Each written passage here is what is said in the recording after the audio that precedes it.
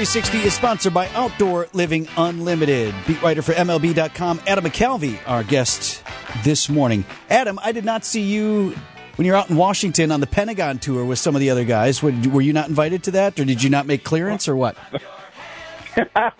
Yeah, thanks for pointing out I wasn't invited. That's nice. That wasn't very kind to me. I just wonder if maybe there was a security clearance issue. No.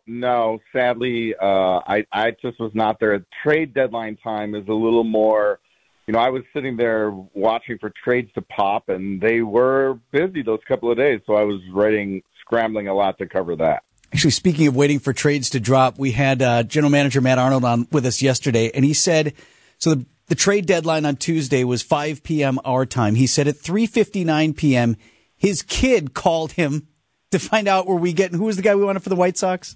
Oh, Eloy Jimenez. Yeah. He said, hey, did we get Jimenez? Yeah. He's like, my kid's calling me from his Gizmo phone. I need a free line here, son. Matt says he gets it from, other dads and moms at Little League games, in line for Starbucks. Everybody's got a trade idea. Look, that's the beauty. That's the fun part about the baseball trade deadline. Everybody's got an idea they want to do. It seems so easy, especially those of us who are in the fantasy football world. You get your buddy that extra beer, and then maybe he'll be willing to make a trade, right?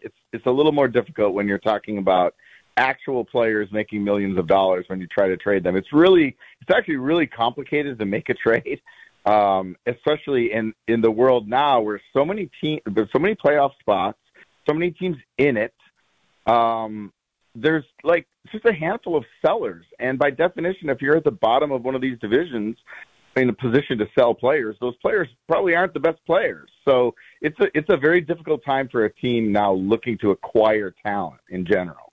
Adam, do players watch the scoreboard? Do they watch? I mean, we got a lot of baseball left to play. Brewers now up. Yeah. Because the Reds have lost a few in a row here, but now come the Cubs. Do they sit and look at that every day, or is that really not on their radar? Well, no, it's on their radar. You can't help it because it stares them right in Milwaukee, literally right in the face. The out-of-town scoreboard is right behind the left fielder from Craig Counsell and the player's perspective. So Adrian Hauser talked about that a little last night. It's definitely the time where they're aware of the standings. I mean, MLB Network is on every television in every clubhouse. It's talked about all day long. These guys spend so much time hanging out, getting ready for games. They certainly are aware of what's happening with different teams, who's hurt, who's hot, which team is making a move, which team is fading. And I think those who say they're totally unaware are probably, telling a little fib. Adam, speaking of making a move, how surprised were you at the trade deadline that Matt Arnold and company dealt Luis Urias, who's been I wouldn't say a staple here in Milwaukee, but he's been pretty clutch throughout his tenure here in Milwaukee. How shocked were you, or maybe you weren't shocked that they traded him to Boston? No, totally shocked. And we were working on that Andrew Chafin trade for the left-hander who came in yesterday. And by the way, that guy looks like a Brewer. Yeah, he does. If anyone has. But it was oh wow, I saw a message. Urias got traded, and that deal got put in. As Matt Arnold told you, the trade deadline was 5:00 Central. That trade was literally put in MLB's system at 4:59. So it was one that came together right at the end. And look, it's probably a good change of scenery type trade because Urias had really been struggling. He hit a bunch of homers a couple of years ago. He got pretty bulked up. He got strong. He really, I think, liked hitting homers.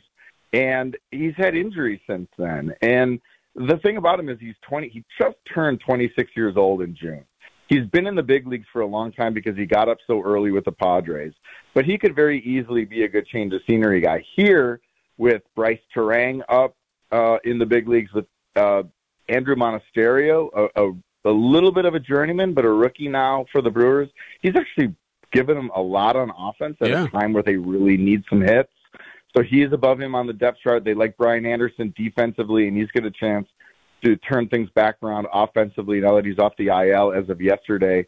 So if you think about that combination of players, Urias was down the depth chart a little bit, and he wasn't probably going to get a chance in Milwaukee. So they made a trade to get a pitching prospect who, the way Matt Arnold told it, they really like, and he slotted in on our MLB pipeline list as the Brewers' 15th best prospect.